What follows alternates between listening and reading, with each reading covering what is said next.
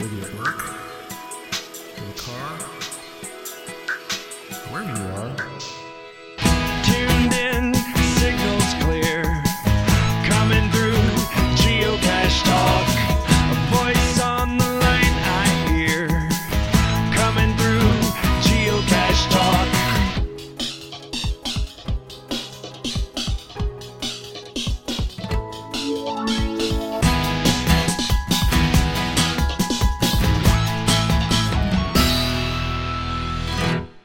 Geocache Talk podcast is sponsored by FTF Magazine. FTF Magazine can be found at ftfgeocacher.com and by IB Geocaching Supplies. The best site for geocoins, cache containers, and much more can be found at ibgeocaching.com and by Cachly. Cachly is the foremost geocaching app and can be found at cachly.com and by AMS Travel Sales. AMS Travel Sales is proud to offer hosted geocaching tours and cruises. Join us as we hunt for geocaches on our travel adventures. Please make sure and let these fine sponsors know that you appreciate their support of the show. It's time for Geocache Talk.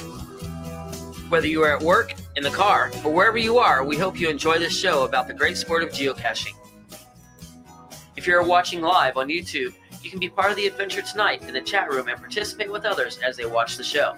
If you are listening later, please give it a like and subscribe on your favorite podcasting app so that you can get all of the weekly Geocache Talk goodness.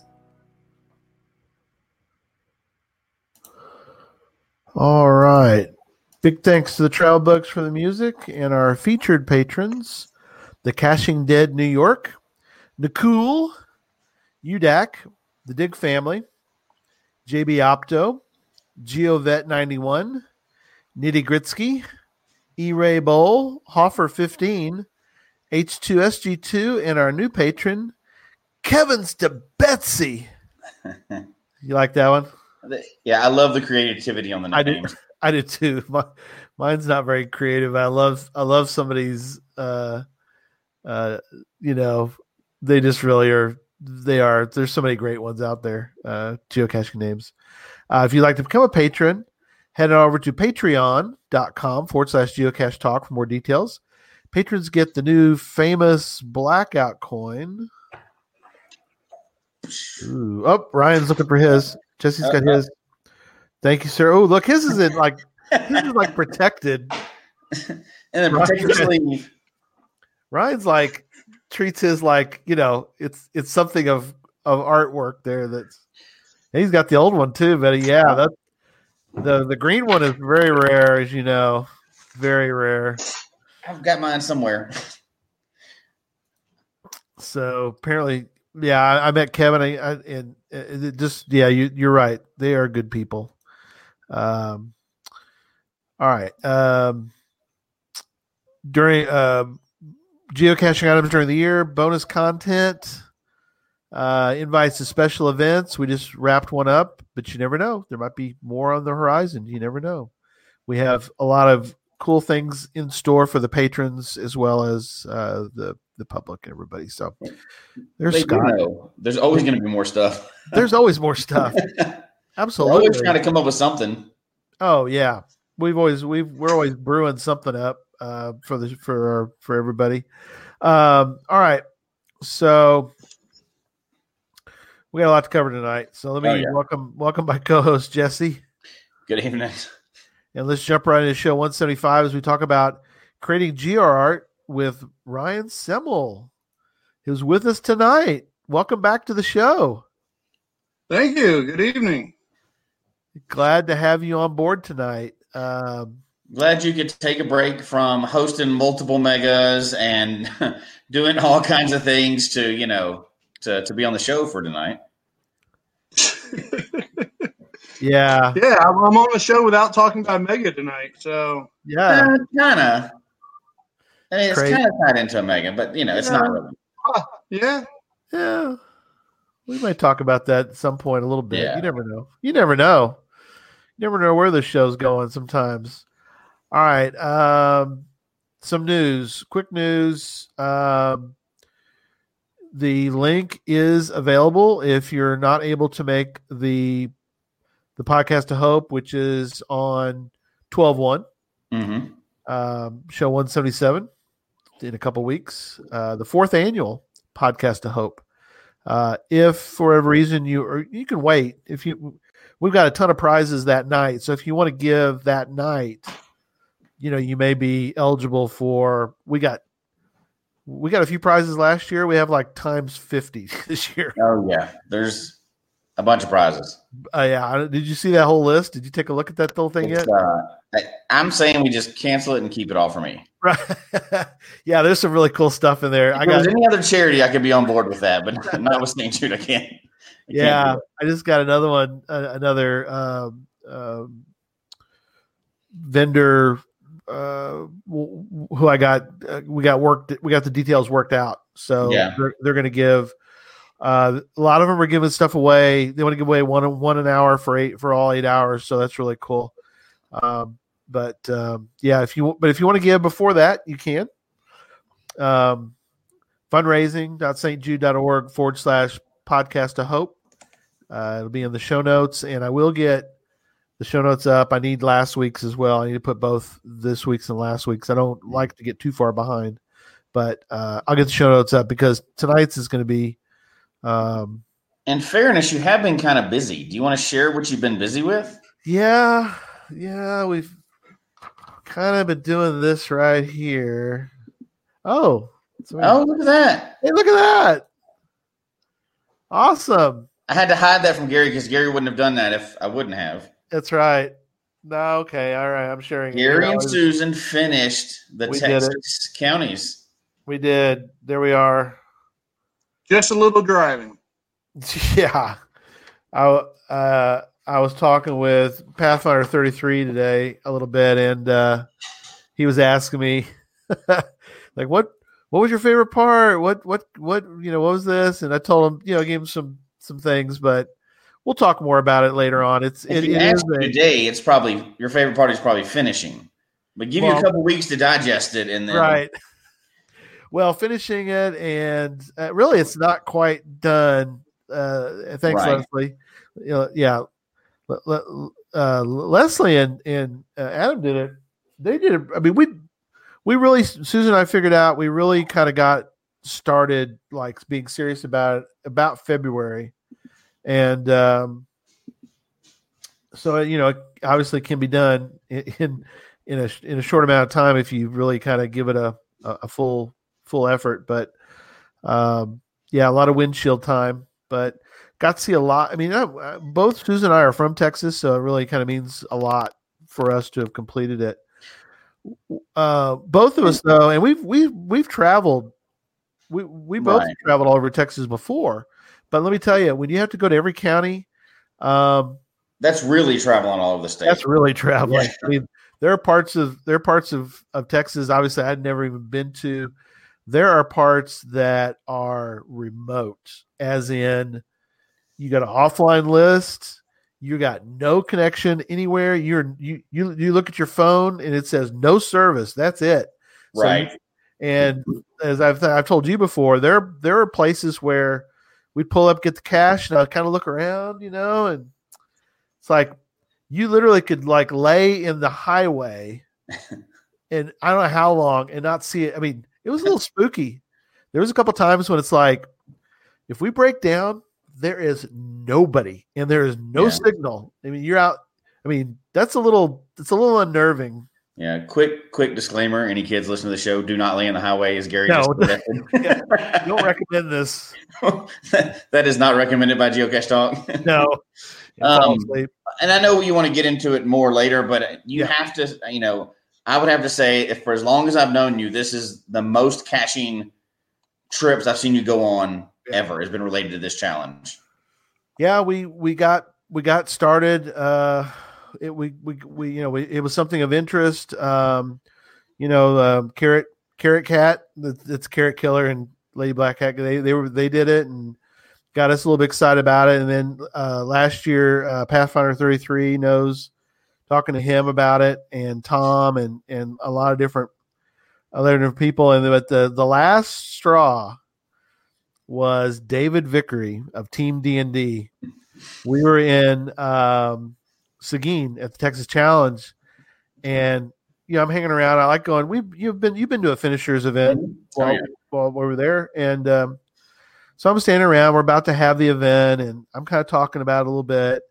And how much windshield time today? I was like 12 hours. Tom, you know that we were all the way down in Brownsville yesterday, so it's a long way. It's a long travel. But talking to David, and he was like, "How long you been caching?" I go, "Well, we started in 06," and he's like, he gives me this look like David can give, and he's like, "Well, I can't believe you haven't finished this thing yet." It's like, yeah, and I know David well enough to, I know David well enough to take what he's saying. Yeah. He wasn't trying to be mean or anything. He just was having fun with me about it. And apparently he was laughing today because I sent a note to he and D, and I said that the bill, he must send a bill to him for that. But that's funny. He was laughing. But so once he said that, it was like, all right, it's on now. Yeah. You've challenged. You've thrown out. That's all it takes. Sometimes that's all it takes, right, Jesse? Somebody going, that's right. I've done dumber things for a challenge, so there's you get the whole yeah, Jesse, I just don't think you can get that 5.5. I don't think it's possible. Nobody's got it yet. No kidding. All right.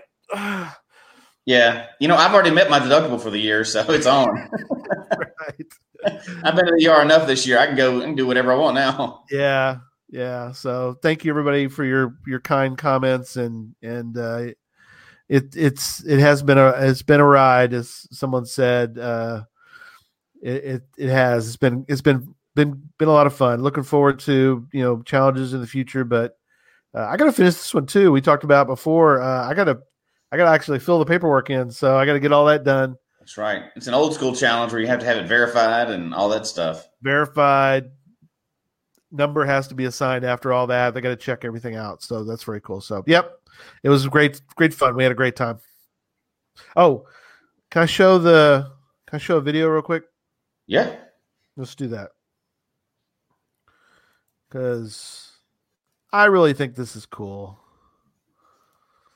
Because, 8-hour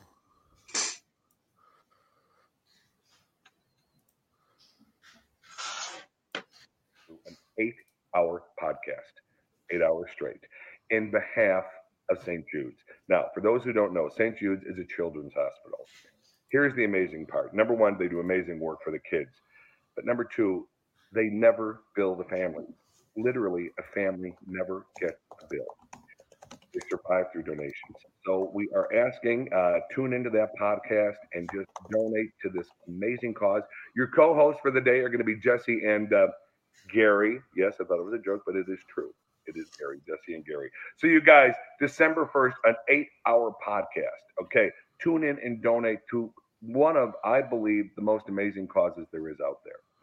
Imagine a sick kid, and then you have to worry about money. Not at St. Jude's. Donate. Jerry and Gail do. Bye. That's great. Yeah, That's awesome. We got a note. We got a note back from him later on afterward, and he said, "Hey, you guys, I know I went off script. If you would like me to do it again, please let me know. I just really love St. Jude's and wanted to add a little extra begging laugh out loud." So, because I think it's perfect. I think it's great. It was perfect, and it's good that he did it. So yeah, no, it was really cool. Yeah, you give them kind of a basic idea. Really, you don't give them a whole lot, but you give them a little bit of info, and he did. He knocked it out of the park. It was really, really cool to do that and to have him. And anything we can do to bring more people to realize what we're doing and for this cause. So this is our time to do something good, and then after that we can be silly again. Yeah. Tell D thanks. Tell David thank you. That's great. Oh yeah, they just missed it. Yeah. So last quick note. I want to get into this because we're 14 minutes in, and Scott's going to kill me if we don't get started. That's right. As he calls it, started. We've already started. We started 14 minutes ago. This is all good stuff, Scott. But we do have that's a huge announcement. Just the fact that we're able to get Jim O'Hare to do that was great. We're going to do, though, probably our biggest, you'd say it's our biggest announcement we've ever done. Biggest announcement ever. Biggest announcement ever. On Tuesday night, we're going to have a 0.5 show. It'll be a 175.5 show. I'll put it out, and we'll start promoting it as well as next week's show with the 3 Happy Campers. Looking forward to that. But, yeah, 0.5 show on Tuesday. You know, we like to not we try to avoid Mondays, Wednesdays, Thursdays because of other geocaching shows or the geocaching hour. We don't want to step on their toes, but we had to fit that in because it's huge. It's the biggest thing I think has ever happened in a geocaching podcast, and we love all the podcasts, so we're not trying to be Cache the Lions. Yeah, it's big. Yeah. Biggest announcement ever. Yes. That's perfect. Yeah. I know we say that a lot because we're always doing something bigger, but this blows all of them out of the water. So in my opinion, it does. I agree. It's something we won't be able to top for a long time to come. So, all right. Enough of me ranting and raving because I've got one more news before we start the GeoArt, and this is I had to tell on myself. So go ahead. I'm one of those that's lucky enough that I get a lot of the trackable promotions, Right. Well, I've been busy and had a lot of stuff going on outside of geocaching lately. Right. So I opened my email up this morning and I got a naughtygram. It said, "You have not sent out your turtle trackable. Shame on you. You said you were going to do it." And it's from geocaching.com. They go, "You agreed to do it. You need to send it out." I was like, oh, dang. So, you know how in the past they send them out and nobody puts them out? Well, they're following up on it this time. They're like, "You have not activated your trackable yet." Wow. I was like, oops. It's like, shame. I got shamed by geocaching.com, so I'm going to have to activate it this week now. I feel terrible. Throwing shade from geocaching.com. And, I'm always the one that says send those things out, and always do, but the one got in my way. Life got in my way this time, and I hadn't sent it out yet. I even have the toy for it. Oh, you're like really sad. I just got to send it out, yeah. And I just totally forgot, That's awesome. But shame on me. But okay, now we can get started. So if you haven't seen your trackable out, they're watching you this time. Yep. Okay. So this is really going to be you two guys, and I'm going to kind of chime in and be devil's advocate tonight a little bit. But Ryan and Jesse kind of put their heads together and have come up with, I think, a really good plan to explain to people who have, I assume you guys are ready for knowledge of 0 to, I've put out GeoArt before, somewhere in between those probably. Right. This is we actually have two different opinions. Not opinions, because we're not opposed, and they're kind of a mix of each other, but two different methods. Right. For trackable shame. Let's hope that doesn't start as a hashtag, although that is kind of funny. We have different approaches to it. Right.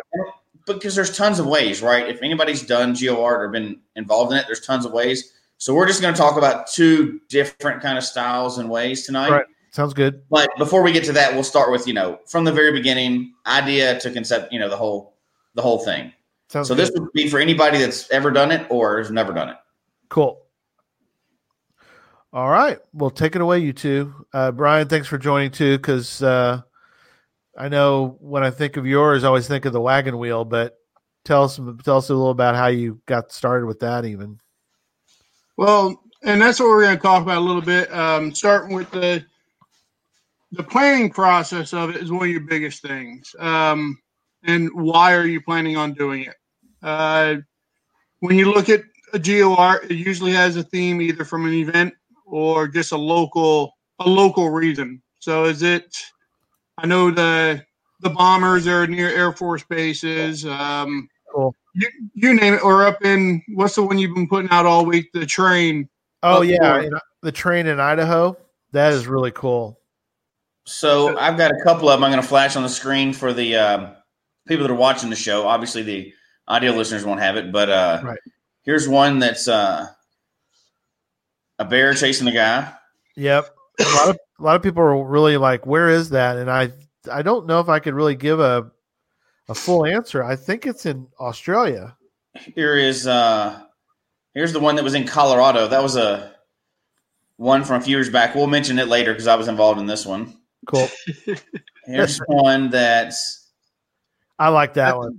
That one's overseas somewhere. I'm not sure where it is. Right. I like that one. Remember that one for a little bit later when we get into the next subject. So here's a couple different examples of a couple different ones, and we'll reference these again later. But there's that jet. Yep. But so anyway, you can build some pretty elaborate pictures with it. Yeah, my first one I ever did was actually over in Germany, and it was geocaching forever. It's an old one, like the word. I probably have the coin over there somewhere. They actually did coins for completing it. It was like 254 mystery caches. So there are some limits on it, though, right? What's that? I would suspect that you need to be thinking about what you're doing. The agenda would still apply, the agenda rules, so you couldn't push an agenda based on it, probably. That's true. You would probably have to be really careful about any trademark logos. Yeah, you do a swoosh. I think you're going to be. Yeah, you do a swoosh, and a lot of people push it when you are looking at a lot of the Star Trek, Star Wars ones that are out there. Yeah, Disney owns all that. Because you got to remember, it's the likeness of is what they come out to say on a lot of these things. And basically, you're okay until you're not okay. Yeah.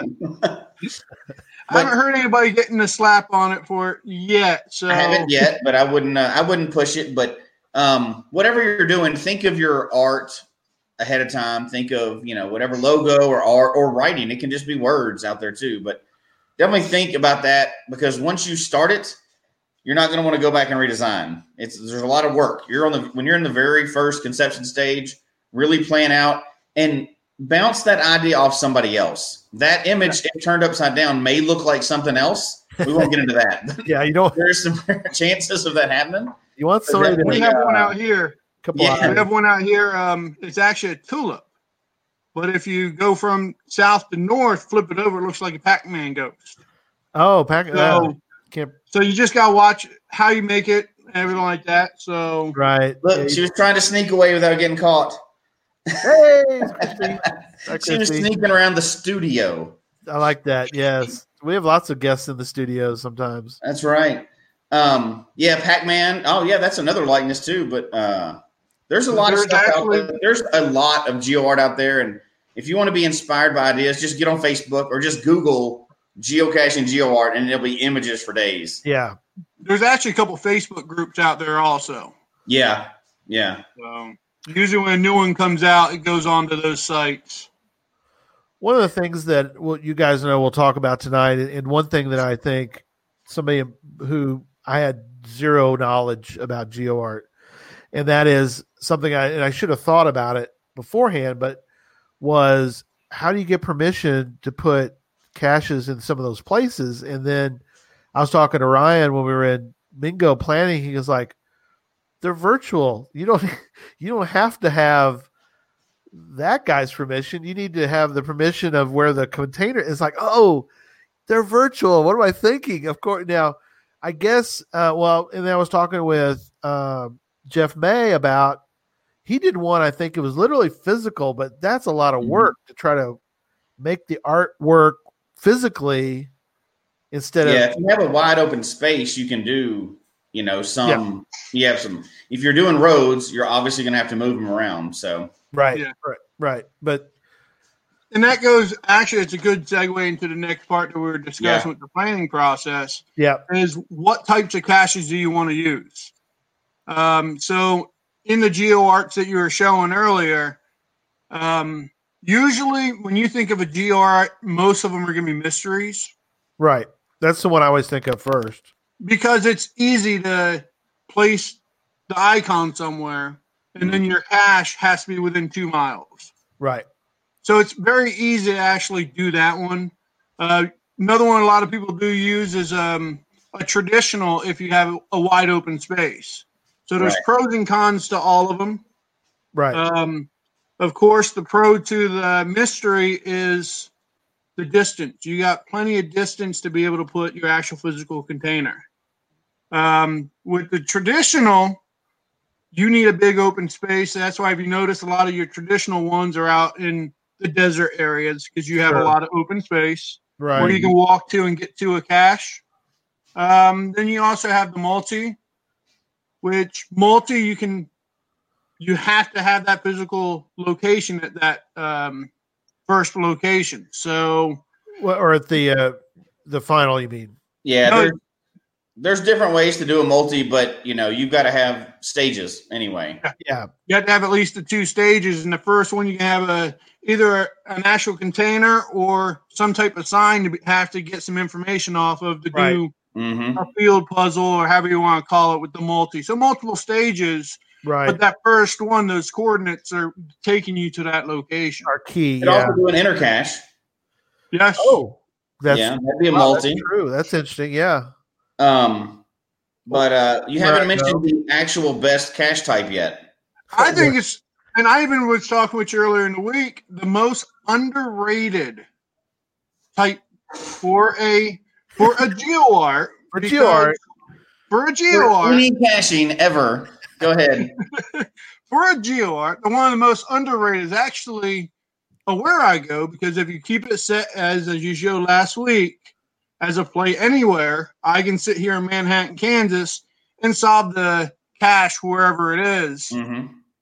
Put it as a corrected coordinate and go out and find that GeoArt. Yeah. As I was trying to put him in there. Yeah. Yeah, we both. So Eric's got a great one. And it actually bumps in the edge of states to the shape of a bird. And it's a great one. All of Where I Goes. Very cool. I got to do that on a trip recently where I ended up at Zach's house. And that was a great GeoArt. And we'll get into reasons why that was a great one. But there's a lot of things he did. He incorporated it into it that made it a really good one. But he used Where I Goes, and it played really well. And Letterbox. You can do Letterbox as well. Yeah, how to talk a little bit about how Owen mentioned that one from KC for the audio listeners. He mentioned Letterbox. How just in general would you do a Letterbox? So I've actually been involved in one of those before. You could either do a pin location, just like other ones, right? And then you walk to the final. Okay. Or many letterboxes are just right where they are. You know what I mean? They just have a stamp in them. Okay. A letterbox can be any type of cache. So we were just talking about the other types of caches. Any of those can be a letterbox. By definition, a letterbox, all you need is that stamp in it. Except for Where I Go. If you use a Where I Go, it's a Where I Go. Yeah. Because it trumps all other types. See that right there? Wow. I don't know about that, but we need to change that guideline. Oh, look at that. Somebody mentioned Earth caches. I want to see that. How you would ever make that work? That would be awesome. Wow. But that in virtual. Could you imagine? I want to see a virtual made GeoArt. Oh, yeah. There's enough virtuals out there. It could happen right now. You need a lot of friends who got one of the rewards. Yeah. Oh my gosh. I know you're not a huge fan of Earth caches, but can you imagine, Jesse, if you got I'd go for that. I mean, that's a challenge to try to No, that person needs to have an award, because if you can make it Earth caches into you must be in the middle of I don't even know where you are to do that. It's like a blob. It's GeoArt. It's a blob of Earth caches. It's a circle. Yeah.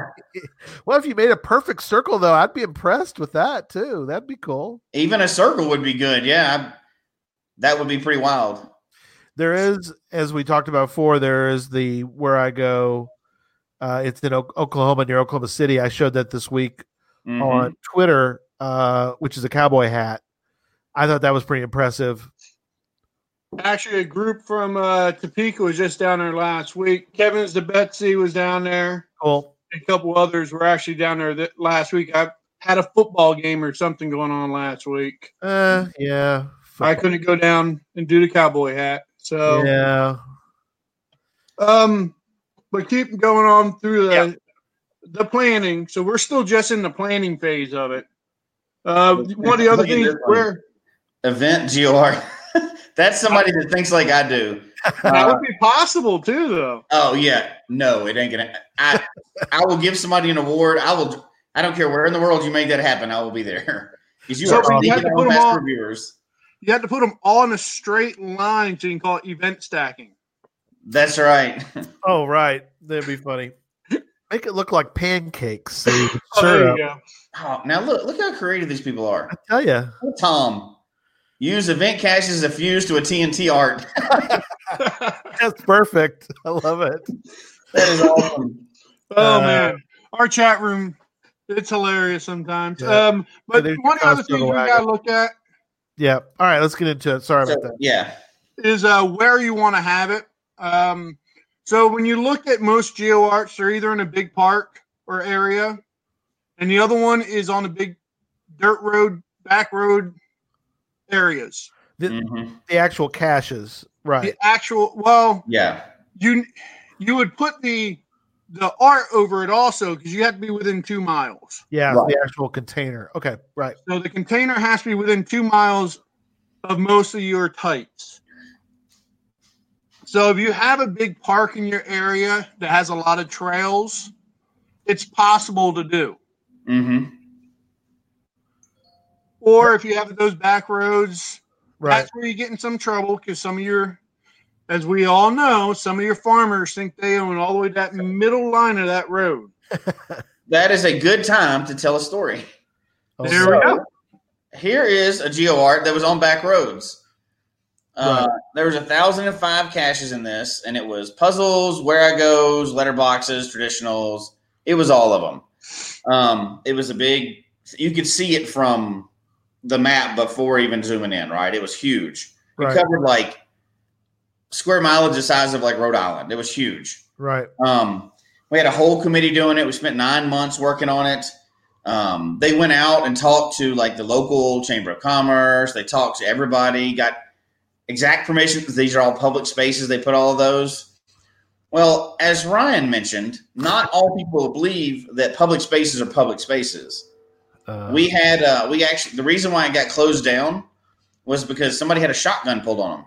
Oh my God. A farmer pulled a shotgun on somebody because they thought that was their area. So cautionary tale, just because it's public, go ride those roads. Go make sure that nobody has their own claim to that or anything else. This is a game that we're supposed to have fun with. You don't want people having guns pulled on them. Yeah. And, don't do it sight unseen for sure. Drive the roads many times. Make sure there's no weird easements. Spend some time out there. And when you're on the back roads, even if permission's not an issue, and you get permission and you talk to because if you do a GeoArt, people are coming to it. So Right. you need to talk to your local people, maybe even the local, if they're sheriff or city police or whatever, talk to them so they know what's going on. But also make sure there's a place to park. So if you don't pull off into a farmer's area, Right. You're not supposed to be pulling off into people's driveways and all this other stuff. I mean, you're sending hundreds of cars there. So really scout the area out and make sure it's safe for everything, not just permission, but safe for people. When you do it, people are going to show up. So If you build it, they will come. yeah. Well, And and especially when it first comes out, a lot of people are coming. Yeah, that's one thing. Couple things that we're doing. Ryan's, talking about farmers property. Mingo, for the Mingo event, we're gonna have a lot of people out at that mega. We are gonna provide the farmer. We're gonna put out some fencing for him, so that he feels comfortable with us, being there and that kind of thing. Right, Ryan? You talk. Yep. Yeah. And then we talked to the farmer during one of the visits. Yeah. And then, ahead of time. Yeah. Then we even are looking at maybe GeoArt during Mingo Madness. Whoa. But Whoa. what we look at, and I did the same thing we talked about. I just saw Tom mention earlier the wagon that we did for Moga 2017. So one thing I did was I sent a letter to all the local landowners. Yes. And I did that 6-7 months out. Wow, that's good. And of course, not everyone gets it because you don't know who works that land. Right. But if you send it out and people know about it, you're less likely to have issues. Yep. Not saying you won't have issues, but you're less likely. Well, it's always possible when you had a cache or a bunch of caches, right? And that's a good time to bring up that if you're wanting to hide some GeoArt, it doesn't have to be 1,000 caches. A GeoArt can consist of 20 caches, and you could build a picture with 20 if you wanted to. It doesn't have to always be a huge mega project. It can be like you can scale this to any size. So we need to back up a second. So that's kind of a big announcement there, Ryan. We're planning a GeoArt for Mingo Madness. Is that true? Oh, did I say that? You weren't supposed to be talking about megas tonight. I don't know. That deserves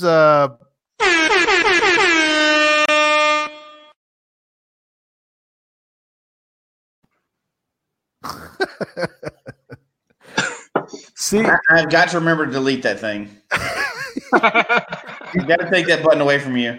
You see what happens when I turn the reins that you turn the reins over to me to be the color commentator. I know it's terrible. It's terrible. Okay, all right, back on track. But no, Tom, not correct. But that's an interesting idea. But no, we got something else cool in the plans for.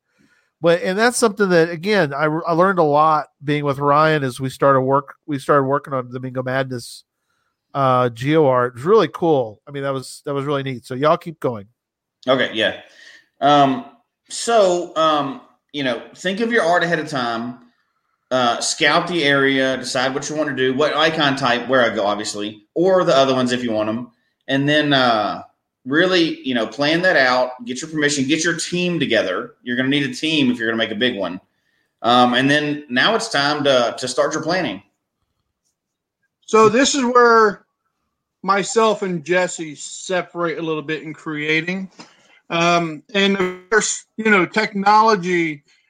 Jesse may get a point for the win for this one due to the fact I spent about 8 hours over this week setting up a GeoArt for the week.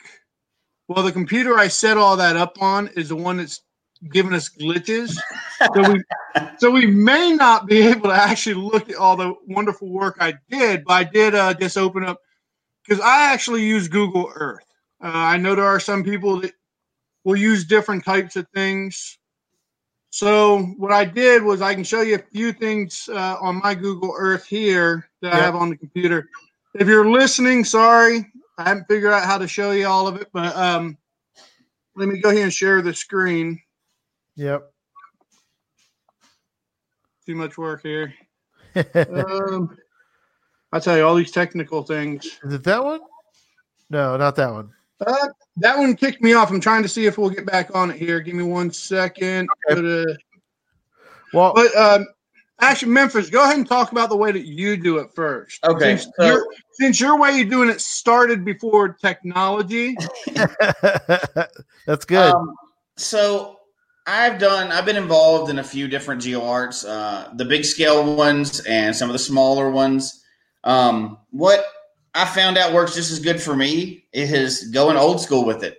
So what I do is I use 3 tools that are offline tools. My pencil. Yep. My ruler. Yep. They're matching pink because I stole them from Miley. Thank you, Miley, for helping. Here's my high-tech piece of technology right here. Ooh, check that out. You grid it out. Whoa, okay. Yep. So that's a simple piece of graph paper. And for me, this helps really figure out how I'm going to do the art.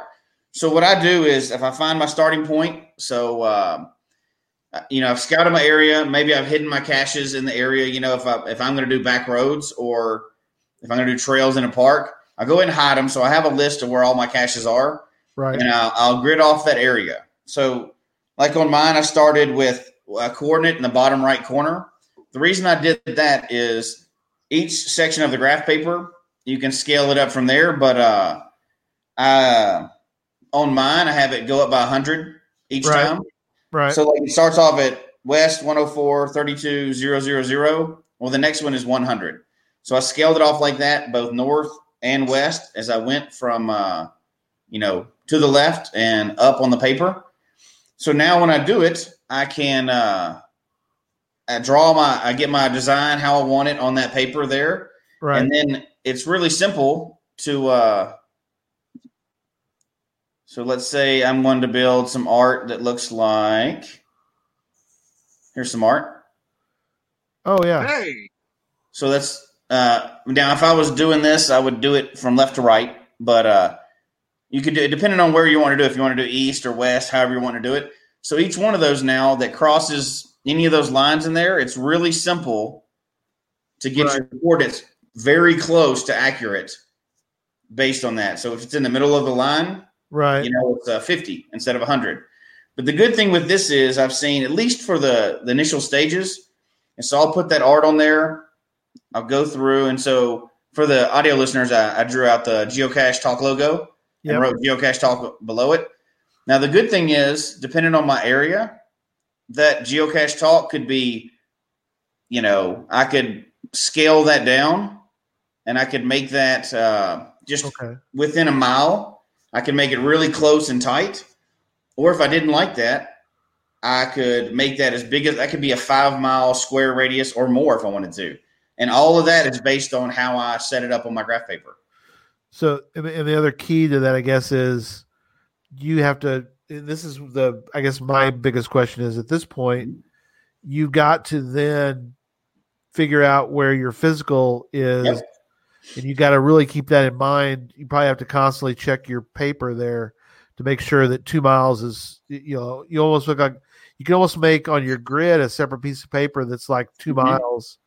That's the second list that I do. I keep the actual coordinates on a list, and I keep the other ones on a list. Oh, okay. And I just check the distance between them all before I'm done. But and yours probably a paper list, isn't it? Do what? And you still use a paper list between the two of them, right? No, actually, I'll use like just a Google Excel sheet or whatever. A Google. Okay, sheet. so we're the same on that. Yeah. I just like this part to start off because I can mess with the art, scale it however I want, and then once I get them pretty close, I load up my cache pages. They're empty still, but I load up the coordinates on the cache pages that I have laid out, and because they're not published cache pages, I can still look at them in Cachely. So then I'll put them in Cachely, see if I like it. If I don't, I'll adjust them. So I've got them live on the map, on the geocaching map, but nobody else can see them, obviously, because they're not published. So then I can go through and adjust and see that I have the art exactly how I like it, that it matches my art. It could be a little tedious for some, but for me, I can do it. Then I can scale it up. I don't have to go back to Google Earth. I can scale it up or down on my paper right there and easily make the calculations because I've already got it on graph paper. One thing too, Dusty's bringing up is that without color, logo looks like a field goal on an air up mattress. But he does bring up a good point, and that is you might want to, on that piece of paper there, just is when you start to think about that you might want to use different cache types. And if you coordinate your cache types correctly, you might be able to augment or make your GeoArt look a little better. Like the railroad in Idaho, which is a very elaborate, but they've got the smoke, and the smoke is obviously a different color on a map until you find them all, but it's a different look to it because of the fact that those are blue. They used the mystery cache versus using, you could use traditionals in certain parts because of the absolutely color. Yeah. And the way I would do that if I was going to do it here is I would just use different colored pens to make those marks. And then I can really get an idea because I can do one of these sheets in no time. Sure. And I can trash that and throw that away and play with that as much as I want to. And you can get actually really precise on graph paper and just a ruler. You don't need to, you don't need to have I know it's not the high tech way, but it's a way that I can scratch and play with the art and do a lot of things that I want to do and adjust it a lot before I start plugging in the cache pages and plugging in Cachely. Gotcha. Now, are you more of an artist though, Jesse? Do you draw? I can draw, so that does help. I'm able to hand draw a lot of things. I'm a stick figure type person. Hey, that's good GeoArt too, a stick figure. Well, yeah, I saw the running man away from the bear, but I couldn't do the bear, so it'd just be the running man. Right. So we'll see if this computer will work there, Gary, if you want to pull up the other. It was up, but it's gone now. Can you share the screen again? Yep. And see, this is the bad part about technical issues. Well, that one, though, is we looked at earlier. We'll look at here in a second. But, yeah, that but the way that I do it is I'm able to not steal, but utilize anything from the internet. Yep.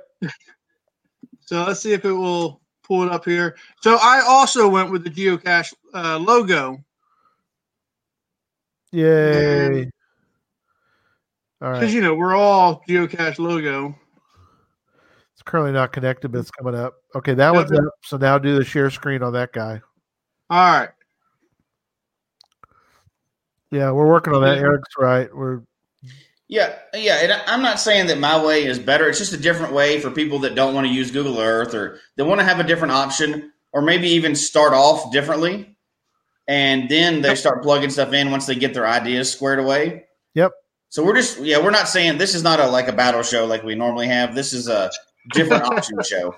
So and it is. And there's different options even with Google Earth. Mm-hmm. One, you have to get it to actually work. But I've seen a lot of videos where they'll sit there and they'll go through.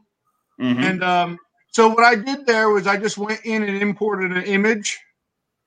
And when you import an image, one of the benefits it gives you is the transparency up on the top. I clicked on it. We'll see if it pops up. Yeah. See if we can make it. Right. There it is. So you can actually make it more transparent. So if you notice, I went to about 50% on the geocache logo there. And then what I did was I went through and added different points. Right. So you just go through and you add your different points in. Mm-hmm. And like you said, you can do different colors for different things. So I'm going to do a couple just to show you it goes through. And now I'm just going to show all of them in place. And it's going to take a minute because that computer is lagging. That's okay. So that's interesting. Yeah. So using Google Earth is cool in the sense that you could then get a really good idea of where. And one thing I like about it is you can go through, and when you actually go through your different ones, you can do, that's on the road, so your traditionals can be on the road. I actually do the art first. I actually do it kind of backwards of what Jesse was saying. I do the art first, and then I'm able to fulfill the caches into that. Yep. Can you blow that up a little bit now that it's fully up? Can you zoom in? Zoom in. Keep it going. I think that's what you need to hide from Mingo right there. Yeah, really. So good for that, right? It's slowly working, zooming in there.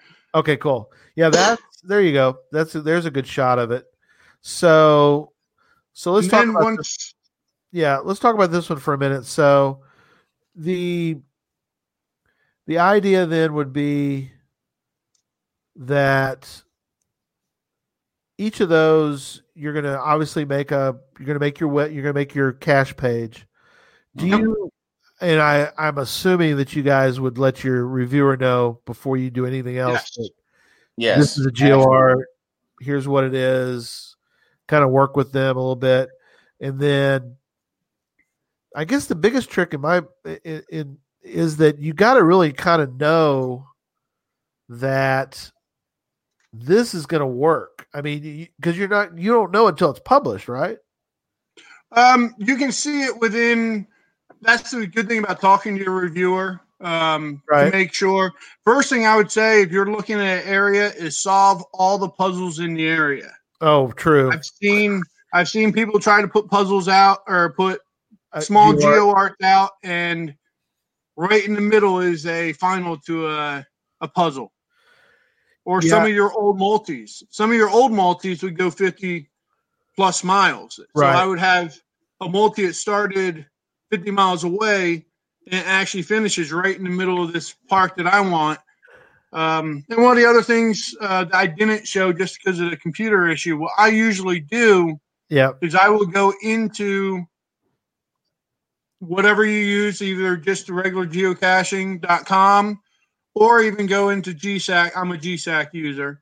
Go into GSAC, pull all them in, make a GPX file, and you can pull them up onto your Google Earth. So you can see if there are caches in the area.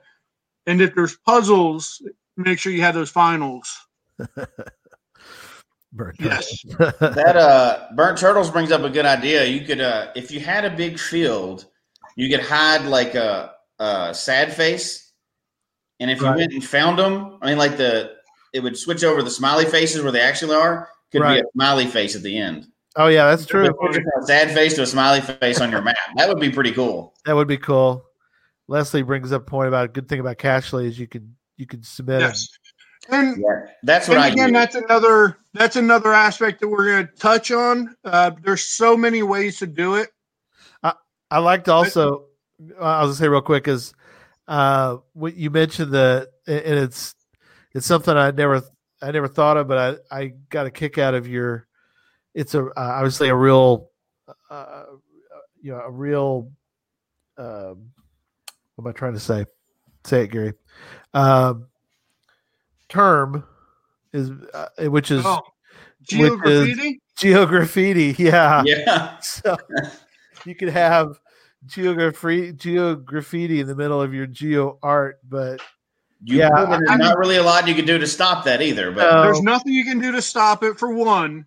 But you want to at least have it clean so you can get that nice Facebook photo before somebody puts a graffiti on there. So you don't want to start with the graffiti already in the middle. I assume the other ones, and we have to get somebody to tell us in here, because Cachly is what I use, and I put my caches on there, and then I can check the art or whatever as I change it, like we're talking about. Right. When we did ours, Droid or the other ones would do the same thing. I'm not sure. I'm not sure on those. Yeah. When we did ours, we used GSAC, and I had another person did all the Bianchi's did all that for me. He's a GSAC genius, and he was able to do it all before it was published. So you can actually build the cache pages. Once you build the cache page, he has macros that can put all the information in. Right. One of the biggest things that we made a mistake of is make sure one of the first things written on it, as in any mystery, was the cache is not at the posted coordinates. Right. Because even the wagon went through some private property. Well, it wasn't at the top. It was down at the bottom that the cache was not in. So we had some people trying to go in the field. So that's a lesson learned for us. Yeah. GSAC, in case people are wondering if they're not familiar with, we refer to GSAC, it's Geocaching Swiss Army Knife, GSAK.net. See, there's a reason I don't use that system. It's because I don't know how to use that system. Right. Well, that's why I get old paper. Look at that. Before we get off that topic, though, I do want to mention something, too, because people who have never talked to their reviewer before, maybe, if you let them know what you're doing, even on puzzles, they obviously are not going to solve a puzzle for you. But I think, at least I know in Texas, if you ask them, say, yes, we're wanting to put GeoArt in this area, can you just let me know if there's a puzzle that would be a problem? And they can check that area and they can tell you, yes. You'll have a problem. They won't tell you which one. No. Yeah. But at least then you can kind of go, okay, well, we need to figure this out.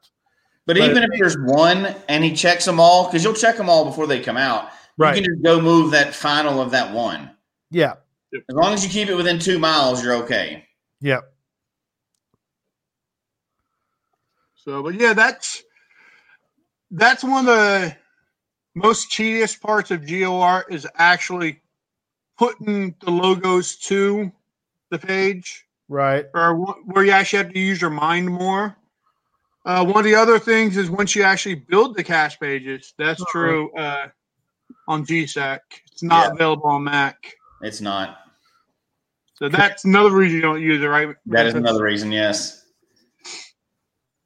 Thanks for mentioning that's for another show. That's for another show. Thanks, Curious KDB. Appreciate it. I need to not be in the color chair much because I'm way too. You do a better job of not getting distracted like I do. I get distracted. That's why if you notice, I haven't been looking at the chat room tonight because I know I get distracted. But that's a couple different methods that we're using. Even we're starting at the same place, and we have a few different methods we're going through now. But that gets you back to the same place. And the key is that prep work ahead of time, right? Right. Now that you mentioned the GeoGraffiti, I think we need to do a whole nother show on just finding some geo art out there and adding some extra caches to it. No, we'll start a whole new terrible trend. Oh my, that would be bad. Add an extra little stick figure chasing through the geo art or something. Yeah, that would be terrible. But okay, all right. But yeah, then it comes down to probably. So the first one, you actually have to use your mind more with actually creating the logo.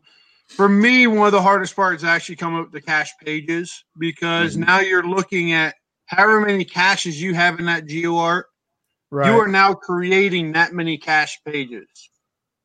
So I know, like I said, I know mine is talking to friends and using GSAC to be able to put the information in, but you're still going through and updating the coordinates as the finals for if we use I do them all by hand.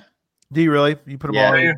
Now I'll design a good cache page and I'll cut and paste the cache page. Sure. But each of the other ones I do by hand because I do that pretty early in the process. So when we get to the end, I've already got a head start because I put in those coordinates early on because I want to see what the pins look like. Yeah. So I want to see, that's how I go through Cachly and look at my art is with those cache pages. And we do the same thing with GSAC. It's most of your basic information, or if you ever did the wagon for Moga, all of our geo art, all you are able to do is open up those pages in mass. So then you can just go in and paste the geo art or the image that we used for the wagon because the picture had the final. And that's where Eric says, building 100+ cache pages is the worst. It is. That's where a team it takes time to do it, but it can come out with a pretty spectacular picture at the end if you do it. But I was going to pull it up, and I'm not finding it, but I want to talk about it because people can find it and look at it. But something that was very impressive, and we really can't get into it tonight. That's really for another show. But one of the things that TT02 brought up the other day when we were talking, TT02 was saying that, check out the one in Texas. And it is very impressive, the fact that they could build a Longhorn that is, okay. Yeah. We'll get to that in a second, but go ahead. Yeah. But real quickly, something to look at, and that they created their geo art with challenge caches. Mm-hmm. That whole Longhorn thing for Geo Woodstock is all challenge caches. So, I mean, that's pretty impressive to create. It's one thing to create, cool unknowns or question mark caches, however you want to, whatever mystery caches, however you want to say it. But to create each and every one of those was a those are individual challenges. Yeah, that was not cut and paste. No, that's not. That's it does crazy. present a different problem though, and that's what was just mentioned. So if you're going to have a mega and you're going to do a geo art for it, and let's say it's 100 of them, it's an average size geo art, right? It's 100 of them, right? And you have this is a small mega, so 500 people coming to it. 500 people times 100 caches all go into your email in a weekend. That is a bad idea. So some people will do it under a group account. Yeah. And then they'll switch them out later and let people own it later. Right. However, by the rules, if it's a challenge geo art, you have to be qualified for it to put it out. Oh, so you can't do a sock puppet account for that. So you shouldn't be able to do a sock puppet account for that. Right. Now that your viewers may let you for mega, their guidelines, not rules, right? So you could always ask. But that could present a problem for you if you're doing challenges, because a sock puppet is not going to be qualified for the challenges. Right. Well, one thing that this brings up, though, is you might be able to do your GeoArt as a group, as a team. You could make 12 people together to do something if you needed to. But, Sodak Zach brings up an interesting point, which is to try to do instead of doing it in that way, how about switching it up and making it into like a fizzy grid thing, which is what he did. So Zach actually did that, and he did it right too. Okay. So you know that we all know there's some bogus fizzies out there. Yes. We won't even get into that. That's another show. But if you're going to do a real fizzy and make them actually difficulty in terrain, right, you have to do some serious planning. Now he did that, and he did one where there's tree climbs and there's wading through water and everything else. That's legit. But if you're going to stick by the rules, that's an extreme amount of planning. So now you're not just putting them along the side of the roads. You have to find actual places to put them and create those difficulty and terrains that are accurate. So that's an extreme work of patience there. Right. I like the TDH Rider, the Hatch Fund GeoArt. They ask people if to be willing to willing to adopt the caches after the first year, so the maintenance would be easier to manage. That's a really good idea. Yeah, and I think that's really smart. So you're talking about making a sock puppet account for the different GeoArts. So as everybody knows, I had Moga 2017. Yep. I just pulled open my Gmail account, which was FlintHills@Gmail. Right. And it is currently, because I don't delete emails anyway, if anybody's ever seen my phone, it's currently at 89,000 emails. Woo! Yeah. I did that for Geo Woodstock 14er, and I'll never do that again. I made that mistake. So if you want me to read the email, usually don't send it to the Flint Hills geocachers Gmail, because that one definitely gets full. You can tell when people come into town, because that one has the 105 counties, which were all traditionals, and then 254 GeoArt ones. Wow. Right. So maintenance. So this is a good time to talk about maintenance of your GeoArt, right? That includes the email. So you're supposed to be, the email has to exist. So they have to, you're going to get that log. So whether you're going to take that GeoArt, say it's 100, you may want to split that to 10 different people afterwards to own them and help maintain them. But you have to also physically maintain a GeoArt, because when somebody comes through a GeoArt, anybody that's done a GeoArt knows it's like a tornado coming through. Yeah. Yes. People are coming through fast, high speed, running through. They're not, things getting messed up in a GeoArt. So you have to have a maintenance plan to get out there and keep it up to speed. You don't want 3 of your points to go missing and then your art's messed up. Right. And it's important to actually listing do not find, because 254 caches on a GeoArt, it's important for a DNF, or most of mine have my phone number on it. Right. Yeah. And if you're going to go do a GeoArt, I would recommend, especially if it's after the fact, like if it's for an event and it's after the fact, you look at it, nobody's found it in a month or whatever, contact the CO, because I've done this. I've done this numerous times. Somebody's contacted me saying, "Hey, I'm coming the middle of nowhere, Kansas. I want to do your wagon GeoArt, and I also help out with a couple other things in the area." Yes, it is full-time job. Yes, it is. And what they do is they say they're coming out. Well, I'll send them out with 15 to 20 bison tubes with fresh logs, and about 50 to 100 fresh logs, because depending on the last time I did it, because if they need a new log, they can replace it and go on. And most of your cachers who are going out with those fresh logs like it, because they take the old one out, throw it in the baggie, and they can already have that sign, put it in the container, and keep moving. So. And that's the thing too. So we're not going to get into the ethics of that right now, because that's from the show, right? But refill. Too that's for another shows tonight. We're hurting people. We're really. So when you set out a big GeoArt like this, unless they're anchored in place, you got to remember that people play the game differently. Yep. So some people will go out and they'll stop at each one. They will pick it up, sign it, put it back down exactly where it was. Others come through at fast speed, pick it up, throw it back.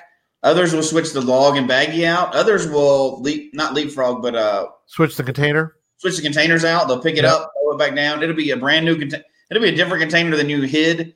I mean, when you have these big things like that, you got to realize that you're creating a numbers run for somebody, which means they're probably going to come out as a group.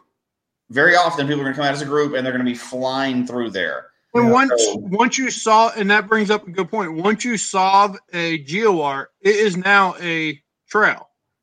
Yeah, right? It's now a geo trail. It's a numbers trail. Yep. And that's what people forget is, oh well, it's my GeoArt. No, once you solve it, like somebody said earlier, it becomes its own little GeoArt because it's going to go down road zigzagging all the way down. Absolutely. So all people are going to do is come out for a numbers run, and like right here in my area with the wagon and the 99 problem. You get people come in and get 400, 500 caches in a day. Right. So it's one of those things in the same way. If you are just going to do that, I've been out to do maintenance on certain stretches of that and found 4 containers. Right. Because people are, Happy Hodag. That's 3 caches. Monty. It's about the way it is. You don't know what it's like. Well, which one is it? Which one is it? Which one? But when you're setting up a GeoTrail, a GeoArt, you have to keep that in mind, right? Right. And if, let's say it is, like we talked about earlier, like it is on back roads, and people are going to come out in groups, and these are really back roads, like some of the stuff Gary's been going through in Texas, or some of the stuff like in Colorado. That's good to put on the cache page. Like, this is what the conditions are for these. When you're building that, that base log, hey, there's no gas out here, or during winter, this gets real dangerous, or do not pull off the shoulder because you'll be stuck there and you'll be living there. Right. Put those conditions on the, when you're writing up, like Eric in the chat room has got on his, if somebody goes and looked at his bird GeoArt, he's got a really good write up in his, and it's designed well. It looks real good. Spend some time on that page because you're really just building one, right? Yep. You're probably going to cut and paste them to the other 99. So, make it a nice, good, pretty page. Hey, Eric, if you're still on too, if you would put in the chat room at least one of the GCs, that way people can obviously people can go from there. But if they can see one GC code, then maybe they can use that as a reference point. Because like you said, he does such a great job of providing the information, because a lot of times that's what people really are looking for. Is like, well, where can I try to find good info so when I create mine, I can give the correct, give good information. Right, and his is a good example too. So we'll keep picking on his for a little while. Yeah, his is really good because he had different difficulties and terrains. For his, the where it goes. I don't think the difficulty was different. I think the terrain was different. Right. Okay. But they were legitimate. So his were all out all over the place or whatever, and we had a rental truck when we were going and finding these, and we were standing on top of the cab of the truck. Don't listen to Hertz. Hertz Rental Car Company, we didn't really do that. No, really we were driving in ditches. We were doing all kinds of stuff, and there's water and stuff because he made his interesting, right? So just because it's a GeoArt doesn't mean it has to end in just a straight down the road geo trail. You can still make interesting hides. You don't lose the rules of geocaching because of it. If you're going to do that, warn people. Let them know. He did a good job too, but let them know, hey, these are not straight down a power. This is not a power trail, right? If it is a power trail, tell them it is. At the end of it, power trail. If it's not, say, hey, this is a little more difficult. You may need some tools for some of these. It's going to take you some time. Because his did. It took hours to get out there. Sure. We were late into the night, and that's the fun part. That's the fun of doing those. Right. There's nothing to say that the containers can't be painted up, themed. When we originally did our GeoArt for Colorado, each one of those original containers, which I know that we all knew they were going to be gone in no time, had a label of the GeoArt on the container. Oh, cool. Now that didn't last, of course. No, but those got moved all over the state. Those containers were popping up in caches all over the state. But There you go. GC7 JPNR. So that is Jasmer Puzzle Nature Rating.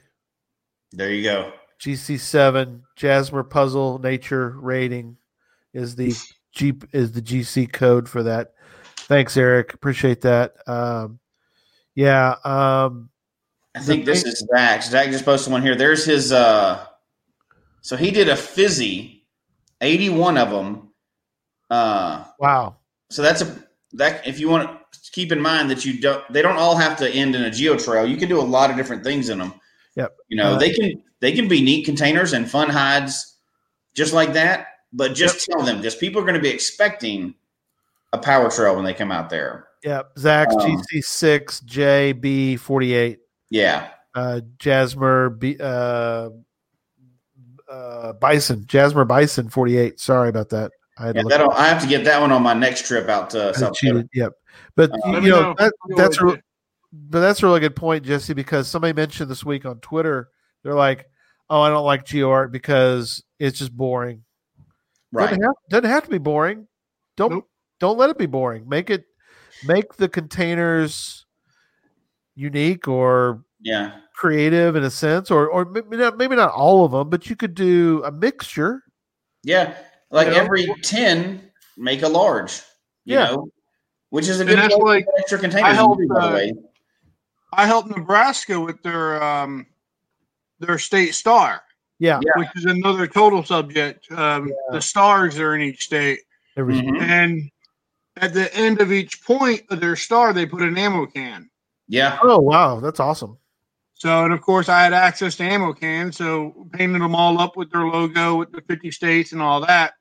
So, yeah, do it where it's something enjoyable, because I'm personally the same way. I'm not a power trail cacher. I don't like going out and just driving down the street. Now, I will do ET Highway 1 just because it's there. Absolutely. But it's not something I enjoy. It's not the style of caching I enjoy personally. Right. But if it's one I'm looking at on my list is Infernal Device. Had a group just go down and do that one in Oklahoma. There's now a GeoArt. Yep. So the Infernal Device GeoArt, I'm looking forward to it because I was told that the final, because he made a final for it, is more interesting than the original Infernal Device geocache. Oh my gosh! That would be something, because Infernal geocache is in the 201 geocaches to find before you die. So, that's there's all different styles of geocaching. Oh, that book, yeah, that's I got that book. That book right there. Oh, hey, there we go. I got one too. There we go. Yeah. But still, that's cool.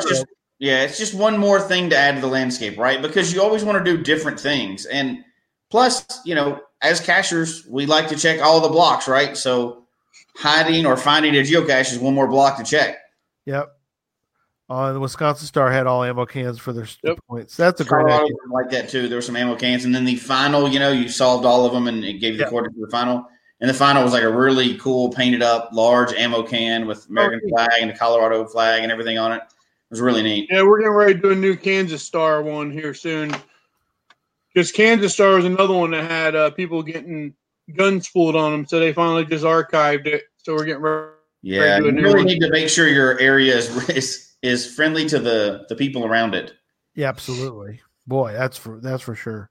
But give it some planning. Give it some time to think about. I mean, if you have hopefully you have the time ahead of time, plan ahead, and make it fun, like let's make this comment by this person on Twitter, something of the past where, GeoArt, for whatever reason, he sees it was completely boring. Well, maybe, trail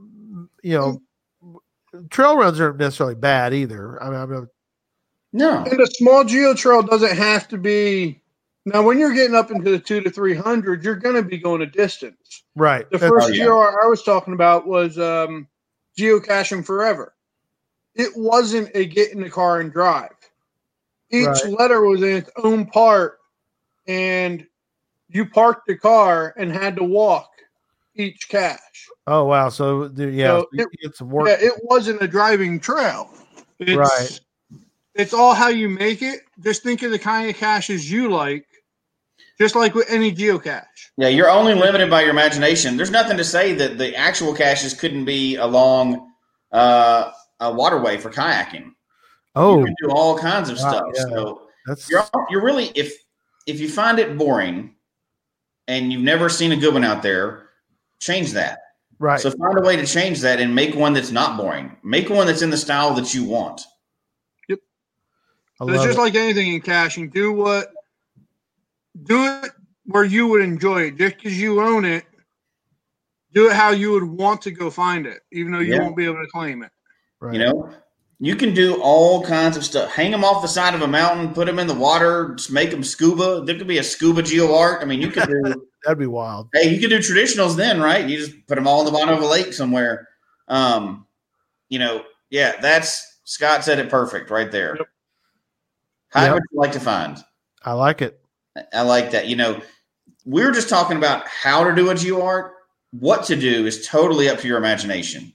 You can do anything you want to, and if there's nothing creative out there, put something creative out there. If you're into it, it's absolutely available. There's land. We haven't taken up all the spots yet. Yeah, absolutely. And Hustex Dave, a good point. It'd be nice to have a list of GeoArts. If somebody knows of a list, I'm looking for it now. Oh, okay, cool. So I know there are a few bookmark lists that'll bookmark like one, like the number one of the GeoArts out there on geocaching.com. Yeah. I don't know of a comprehensive list of all of them though. There's a website that has contacted me with the megas that they actually keep a list of them all. I'm trying to find that website now. Okay, we'll put a link to those in our resources if we can then. Yeah, and Dave, we'll put that also if we find it. We can put it in the show notes. But okay, where are we at? I can have fun all night, but no, I know. But you guys are in charge of this one. So the big thing is take some time planning, get some people to help you. Come up with your image idea that you're doing, settle on that really good, pass it around, make sure, the people like it. And there's no that actually looks like something else. Make sure you have, if you're doing a creative image, it's not a logo. That's good. And then really think through the type of cache. Don't limit yourself on the type of caches that you're putting out there. I know everybody's thinking, I just want to do Wherigo because they're the best, but you can do all kinds of cache types. Where'd that come from? Did I hear that somewhere? I don't see that comment anywhere. And then whether you're using the old school way or the new school, like the high tech way or whatever other way, because there's tons of ways to do the actual planning. Right. Plan, replan, but really, get permission, check the area, make multiple trips to see if you're drawing attention day and night to the area. Check what you're going to do. Yep. And then, work with your reviewer ahead of time. And then don't limit yourself. That's a boring power trail. Don't make it one. Yeah. Something totally different. Make them all up in trees or make, in the water or make them, you get there and you got to solve another puzzle when you get there to open the container. Who knows? It could be anything. Yeah. You're only limited by your imagination and patience when it comes to this. Yeah. Yeah. All right. You ready to do final thoughts, or is that your final thought? Yeah. Yes. Or we'll just keep talking about this all night, right? Okay. Ryan, what is your final thought? I think Jesse actually summed it up pretty well. He did. Go through it and ask for help, because I know personally when it comes to GSAC and other programs that are out there, and I learned something new this week with and I use Cachly. About having the unlisted publishers out there. Yeah. Ask other people who set them up, because everybody finds something different. I'll be contacting Eric here soon. Probably also contact Sodak Zach and anybody who's done a lot of these GeoArts, because times change. Some of the programs that I used 2 years ago are no longer out there. GSAC has cut back on some of their macros. Right. So ask for help, because some of these people had the macro, but they don't have it shared. They use it personally, and maybe they can share it with you type things. So never be afraid to ask for help. Like you said, get a team, get a bunch of people to do it because it's a long process. Yeah. Very good. It can be a really fun process, and it's always neat to be a part of something. Even if you're not spearheading it, other people may want to spearhead the group. Get involved and have fun with it and see what it's like behind the scenes of it. It always helps to have that behind the scenes knowledge of these things. Absolutely. And, like you said, maybe a little group would be better, because maybe somebody doing the containers might do a better job of that part, where you might be better at the planning of the GeoArt, or you might be better at the planning of the physical container locations or anything like that. So there's always the possibilities for that. So, All right. Lots of cool stuff, guys. You guys did great tonight. Maybe we'll have some updates on this as that new one shows up in Kansas. Who knows? Yeah. Oh, wait. How about new one in Kansas? What? Oh, maybe not. Who knows? Yeah, or maybe not. Who knows? All right. Well, so as I mentioned before, 175.5 will be Tuesday. I'll get the information out for everybody to know, but just plan Tuesday night to hop on our show that night. Keep an eye out for that because we got major announcements that night. So major. So we're looking forward to giving that information. Can I give it now? Can I just do it? Sure. You know you want to. No, I can't do that. I tell you what, it's so big. Even I would want to do it till Tuesday because it's incredible. Right.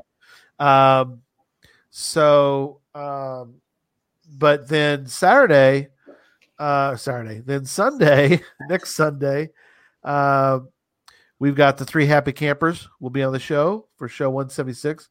Looking forward to that. We had some great talks at the Vloggers Summit last year, and looking forward to having them on the show and talking a little bit about Tennessee caching. And so I want to get the word out to everybody in Tennessee. We're going to talk about that area a little bit, and we'll talk a little bit about maybe you're interested in doing vlogs. This is a husband and wife who are a couple. Sounds better maybe, but something different. And that's what we try to do every week, is give you a little bit different show. Looking forward to that. That'll be fun. And of course, in 2 weeks, 12/1, it's the big day. It's the 4th annual Podcast of Hope. We are going to raise at least $5,000, if not more, for St. Jude. Yes, $5,000. We got a ton of cool things to give away to our donors, and more to come on that. But just plan on being along for that. Somebody asked me the other day when it is. It is from 4 p.m. to midnight on December 1st, and that is Central Standard Time. Mm-hmm. So convert that into your own time zone, please. But we are going to have 8 incredible shows. We always have great people on. We will go over the list of people on later, but trust me, they're going to be fabulous shows this year. So that is in 2 weeks. And in 3 weeks, thanks, Hodag. Yeah, been plugging the podcast. I appreciate that. Yeah, anybody that can plug it. We're trying to. This is the one time we really need to spread the word and absolutely. And that's something too. I just want to mention real fast is if you tend to just like our tweets, if you would please do instead, if you would retweet if you ever see one of our tweets about there you are, there it is, geocachingcentral.com. Yeah, Deadliest Cachers helps with that, does that /GeoArt. Awesome. Mm-hmm. So there it is and we'll put that in the show notes as well. Mm-hmm. Scott mentioned about the Happy Campers. Yeah, looking forward to that. In 3 weeks, as we wrap up tonight, I want to mention in 3 weeks, Kitty Catch is going to be on the show. Kitty Catch lives in Australia, and we're going to talk about her recent trip to Europe and get some ideas. She has some great ideas of what she used to plan her geocaching in all those various countries in that continent. So she's going to give us a lot of cool tips on what to do. Even we'll be able to use them in whatever country you live in. So looking forward to Kitty Catch being on the show. That's going to be a lot of fun to do. So, all right. I think we are set. Let me do our outro. Here we go.